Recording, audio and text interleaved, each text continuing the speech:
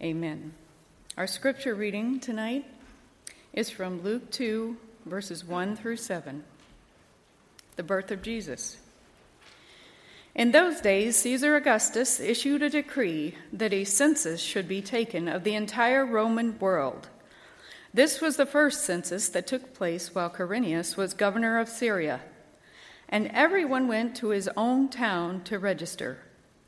So Joseph also went up from the town of Nazareth in Galilee to Judea, to Bethlehem, the town of David, because he belonged to the house and line of David.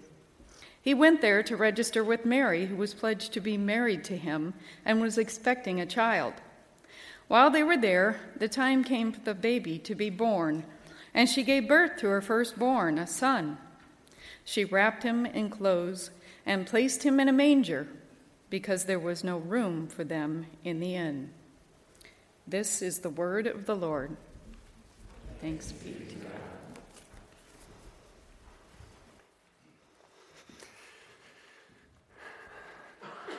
If you would pray with me, God and Father, as we come now to read in your word of this remarkable event, I pray that you would be with us, speaking to us through it, that you would meet with us here, that you would be with us sinners as we sit under it, that we might be attentive to what it says, and be with me, a sinner, as I preach it. Pray all these things in the name of Jesus Christ, our Lord who has come. Amen. So this is a continuation, although I know some of you are visiting here with us this evening, of a series that we've been working our way through this Advent season, where we've looked in many ways at what in many ways are the familiar kind of narratives and stories that surround Jesus' birth, and reflect on the reality that these are not just sort of fables or folk stories, but that these are recording things that happen, and often kind of unexpected things.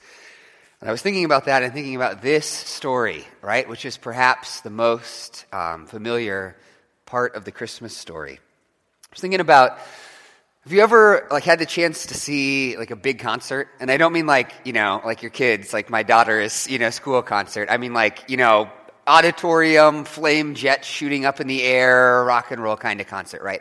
Have you ever had a chance to go to that kind of concert and then meet the musicians afterwards? You know what I mean? In a greeting line, or because you know somebody who gets you backstage to meet the musicians. I've done that before. And on the one hand, when you do that, it can be kind of awesome, right? You're kind of starstruck. You're like, oh wow, I'm meeting this god of rock and roll. But at the same time, in the moment that you actually meet them, it's almost anticlimactic. I mean, they're all sweaty and tired looking in the first place, right? Because they just played this concert. And they don't look nearly as tall as they did up on stage. I mean, sometimes they're even shorter than you are, and you're like, what? And you can see the makeup that they're wearing, and the lines on their face, and the dark circles under their eyes from life out on tour. The person in front of you does not match that towering legend of rock that you were envisioning when you went to meet them.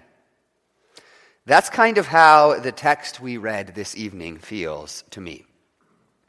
I mean, this is it, all right? Jesus is being born, and the angel choirs are about to sing his birth, and there's been prophecies and visitations, and this dude has been struck dumb, and the wise men even now are traveling with these gifts from foreign parts to bring to him, and here, in the middle of all of that kind of exciting, unusual stuff, is this story that when you actually sit in it, feels rather ordinary.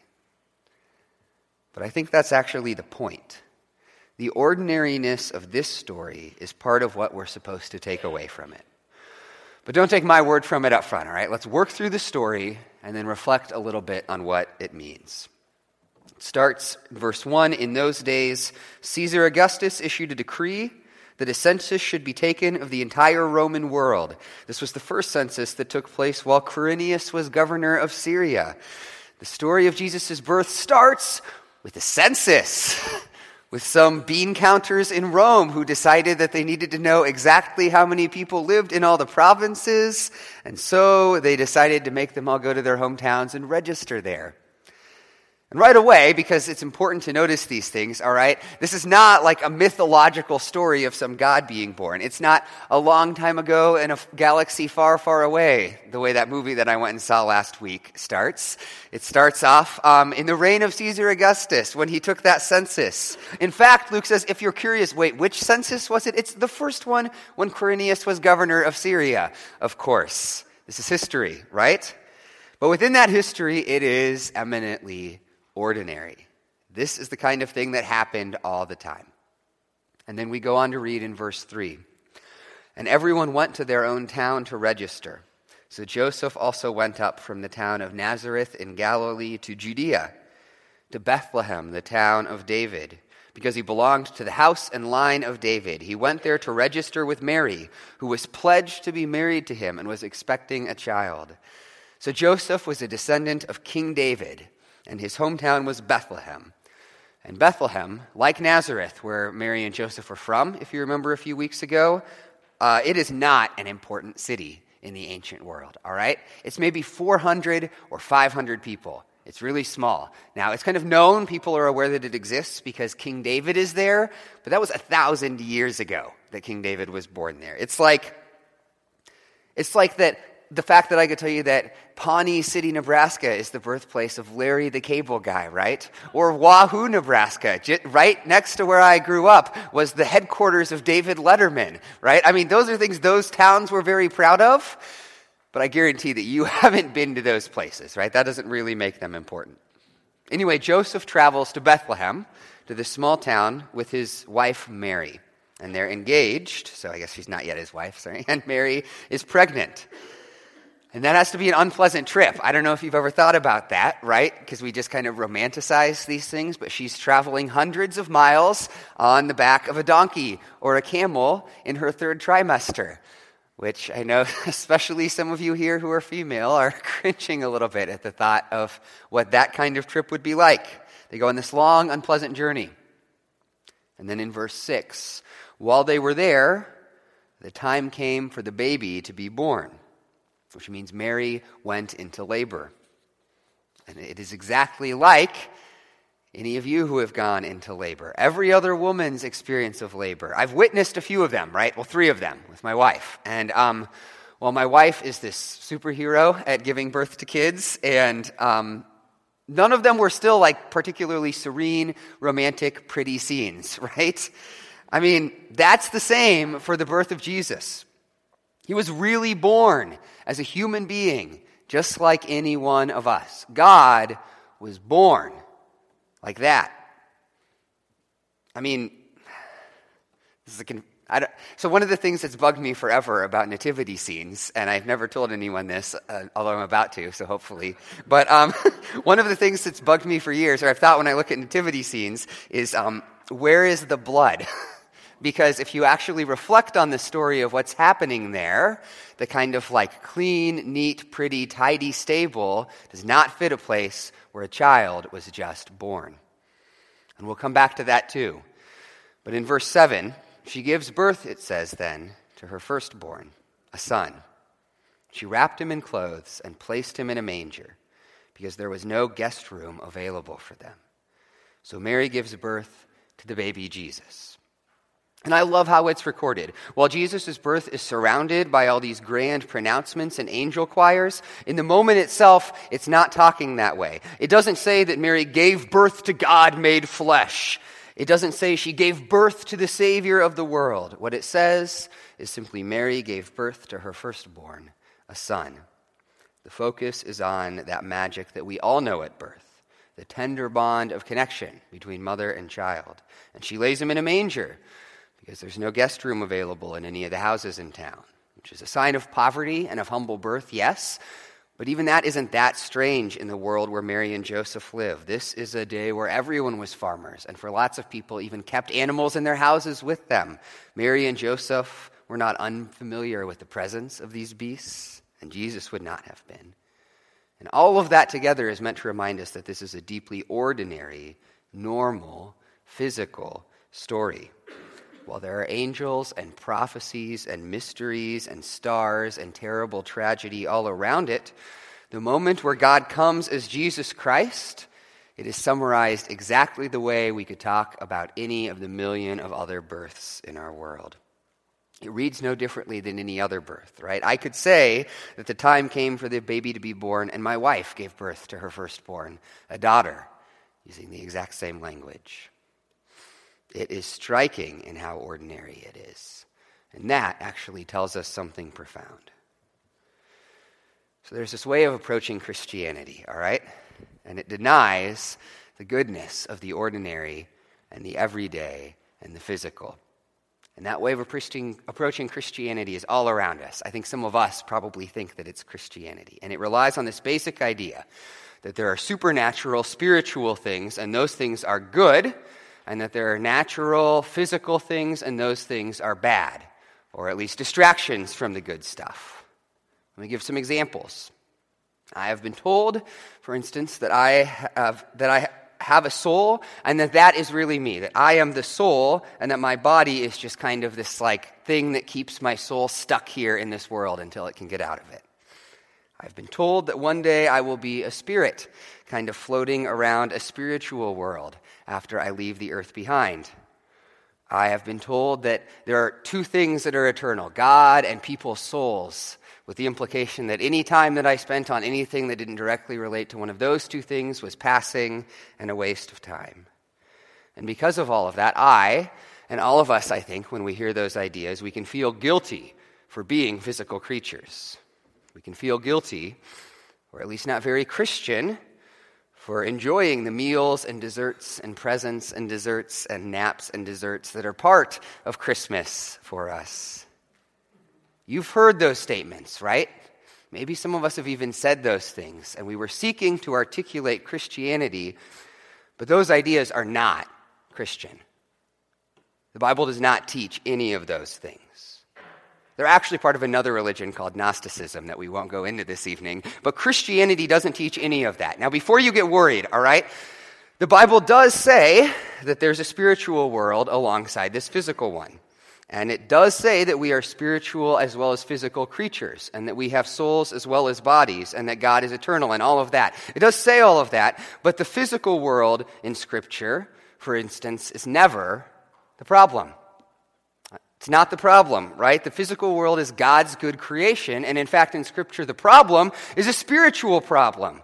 It's sin. There's something spiritually wrong that messes up the world.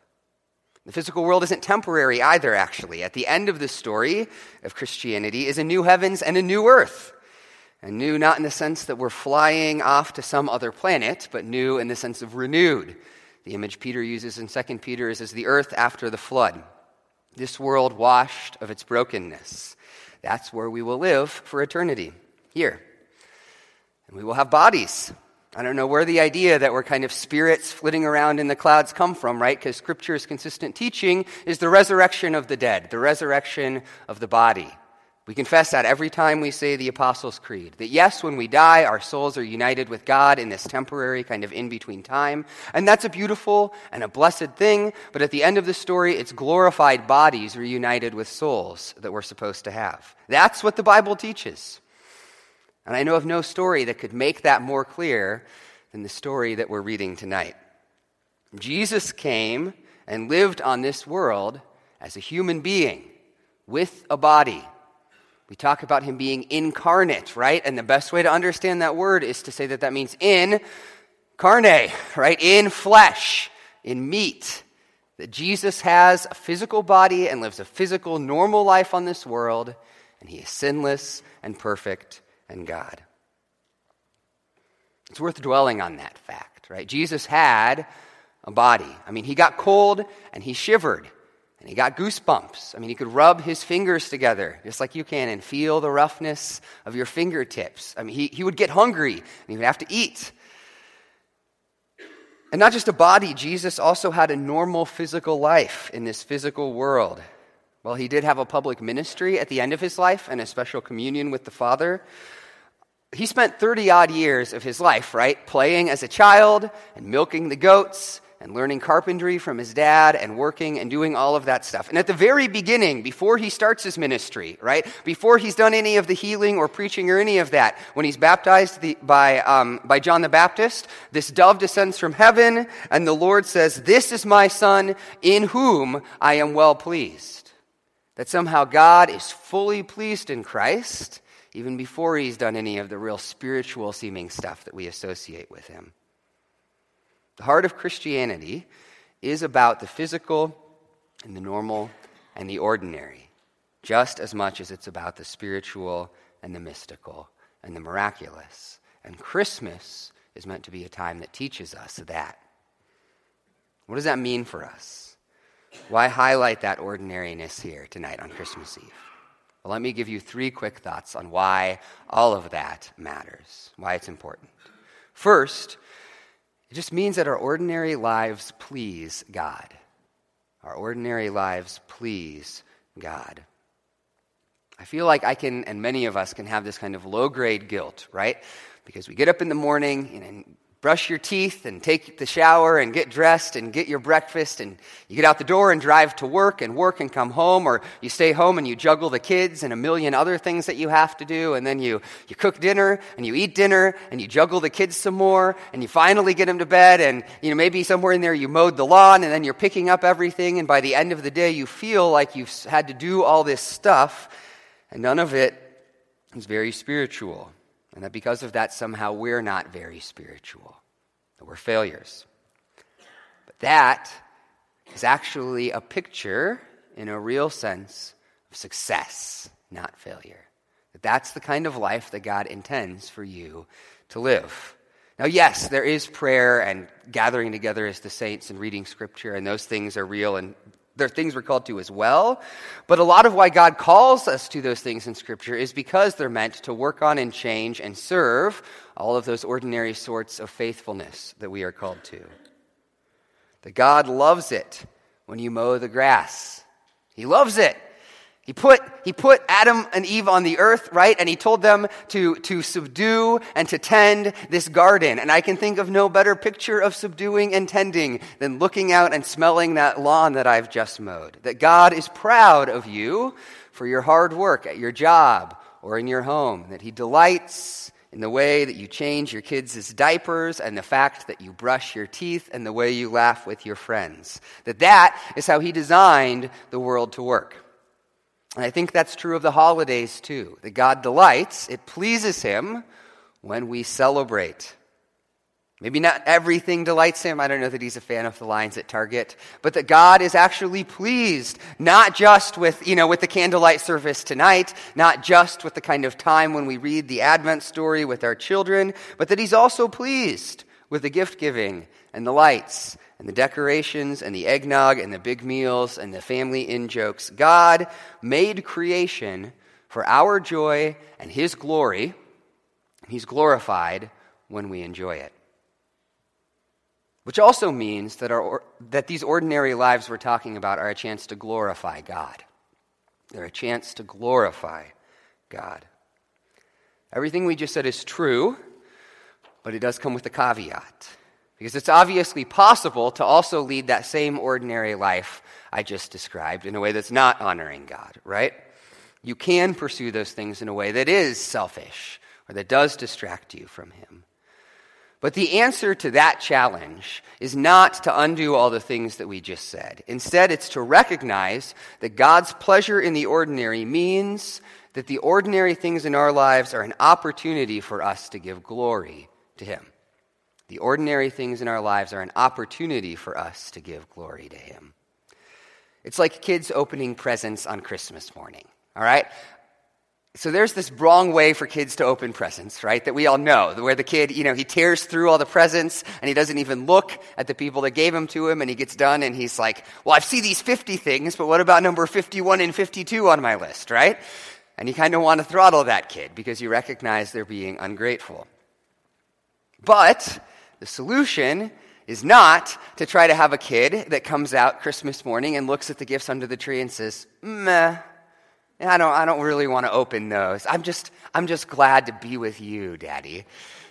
I mean, not that anyone's children would ever actually say that, right? But you would actually be kind of hurt if that happened, right? Because you gave these kids this gift for their joy. What you want, right, is not that. What you want is children to open their gifts and delight in them and glorify, give thanks to, be grateful to you through delighting in them.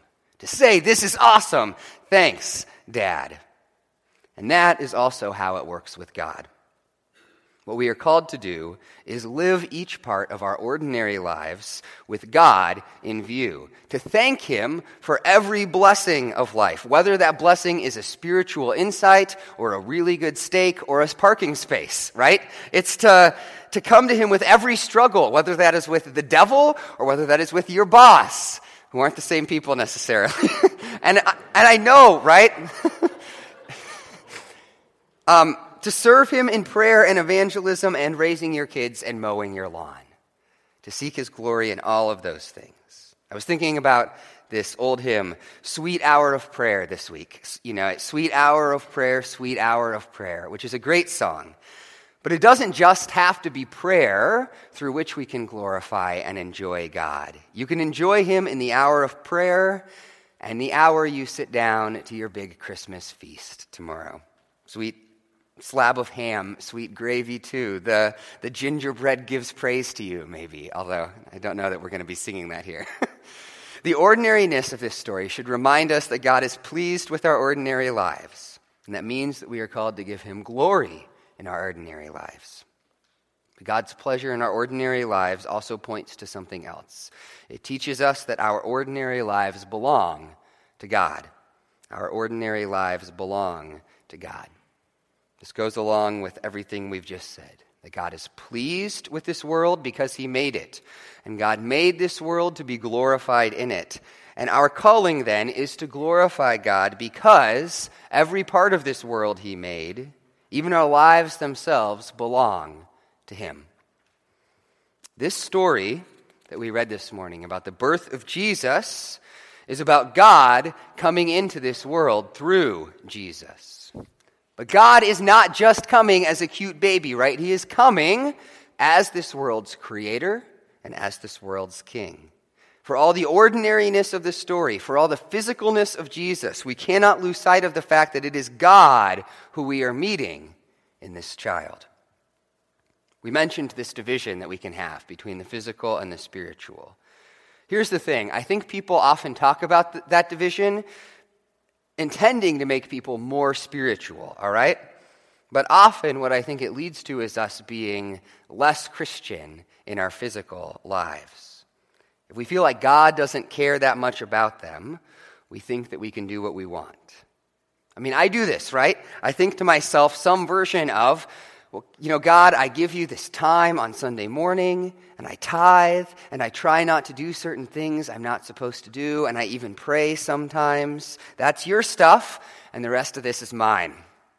The rest of my time and money and choices, I'd prefer that you leave alone. But God isn't just the God of some spiritual parts of our lives. He is the God of all of it. He didn't need to come to this earth just to own the kind of like spiritual, invisible stuff. He came to this earth to claim it in all of its ordinary, normal physicality. All that is supernatural and all that is ordinary belongs to Him. All that is spiritual and all that is physical. As Abraham Kuyper, this theologian, once put it, there is not a square inch in the whole domain of our human existence over which Christ, who is sovereign, does not cry, mine. Talking about God's pleasure in our ordinary lives does not release us from the call to turn them over to Him. It requires it of us. That God wants to be involved in every part of our lives. He's the Lord of every part of them. And here's the thing, God does not claim that ownership because He wants to take that stuff away. Like we said, He created this stuff for our pleasure and His glory. God wants us to submit to His lordship in all of our lives because it is His intention to bless us, to do good for us, to offer us true joy and peace. So as we celebrate Christmas tonight and tomorrow, what I guess I want to wish you all is an ordinary Christmas. An ordinary Christmas. Go and enjoy it with all the familiar trappings and family traditions. Enjoy all of it. And as you do, reflect on the fact that that ordinariness is a reminder of where our Savior has come. Think about what it means. Feel his pleasure at the table and in the gifts. Give thanks to him for the blessings that he gives. And be reminded, as you celebrate his birth, that all of that celebration is ultimately his. That he has come into this world to make this world his once more. Give thanks to him and give him praise as we celebrate this ordinary and extraordinary holiday. Would you pray with me? Father, you are Lord of all of the great and mighty things, and you are Lord of all of the small and ordinary. I give thanks for all of the rich gifts you give us here tonight, in our homes, together with our families. I pray that you would be with us and teach us in all of them to give you thanks and glory. Pray these things in the name of your Son, Jesus Christ. Amen. As we move on from this time in God's Word and prepare for the table, we're going to